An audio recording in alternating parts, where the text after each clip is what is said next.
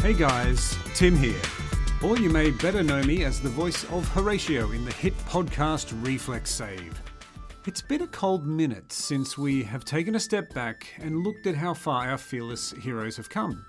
So we wanted to take a few minutes and give you a little recap. So come with me as I take you through the journey so far.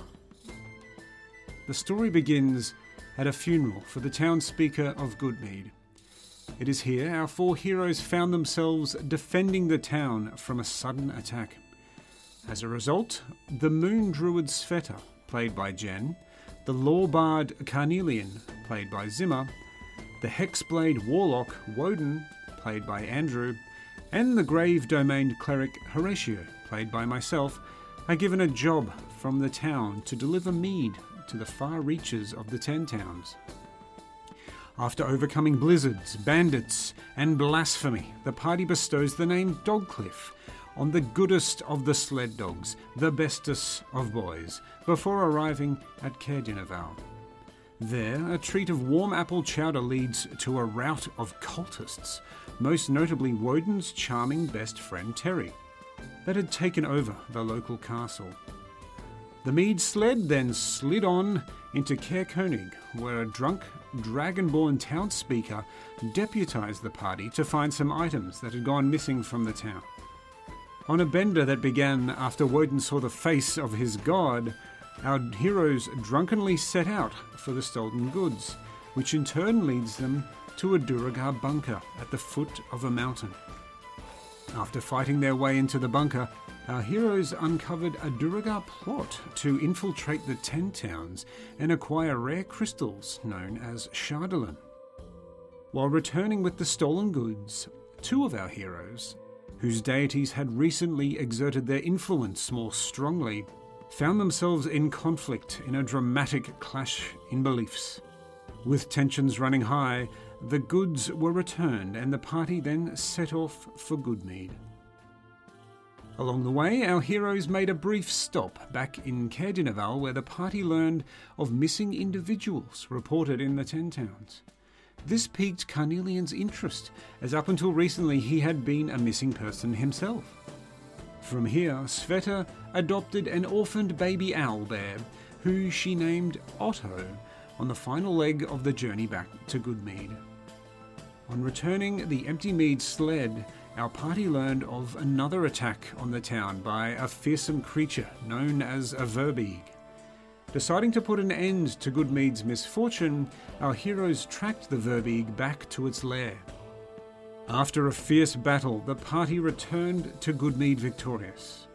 However, the town's drunken revelry was bittersweet. The adventurers had learned of a second Verbeeg mate that had escaped. Deeply hungover, the party enlisted the assistance of the town guard to hunt the final Verbeeg. However, the tracks ran cold on the outskirts of Bryn Shander. Rather than turn back, however, they stayed at Horatio's lodgings within Bryn Shander. It was here that they learned of a cabin out in the wilderness where an individual was researching putting an end to the everlasting winter plaguing Icewind Dale. In an effort to avoid a ritual sacrifice, the party decided to return to Goodmead to wait out the new moon. It was here that our heroes found themselves battling their own personal demons, and only by trusting in one another did they survive the night. In the morning, the party decided to head to East Haven to investigate clues they had discovered regarding the Duergar infiltration. This led them to an ice-locked ferry on the East Haven docks, where more Duergar blood was spilled, and more details of a plot to take over the Ten Towns were discovered. After a spooky seance at the White Lady Inn, the party pursued a lead at East Haven General Hospital, where one of Carnelian's missing persons had turned up.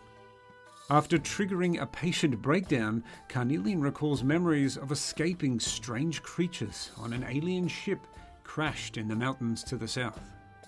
After this revelation, the party raced out to try and locate the whereabouts of the crash site. After a brutal combat with a series of monstrous creatures, the adventurers locate the downed ship.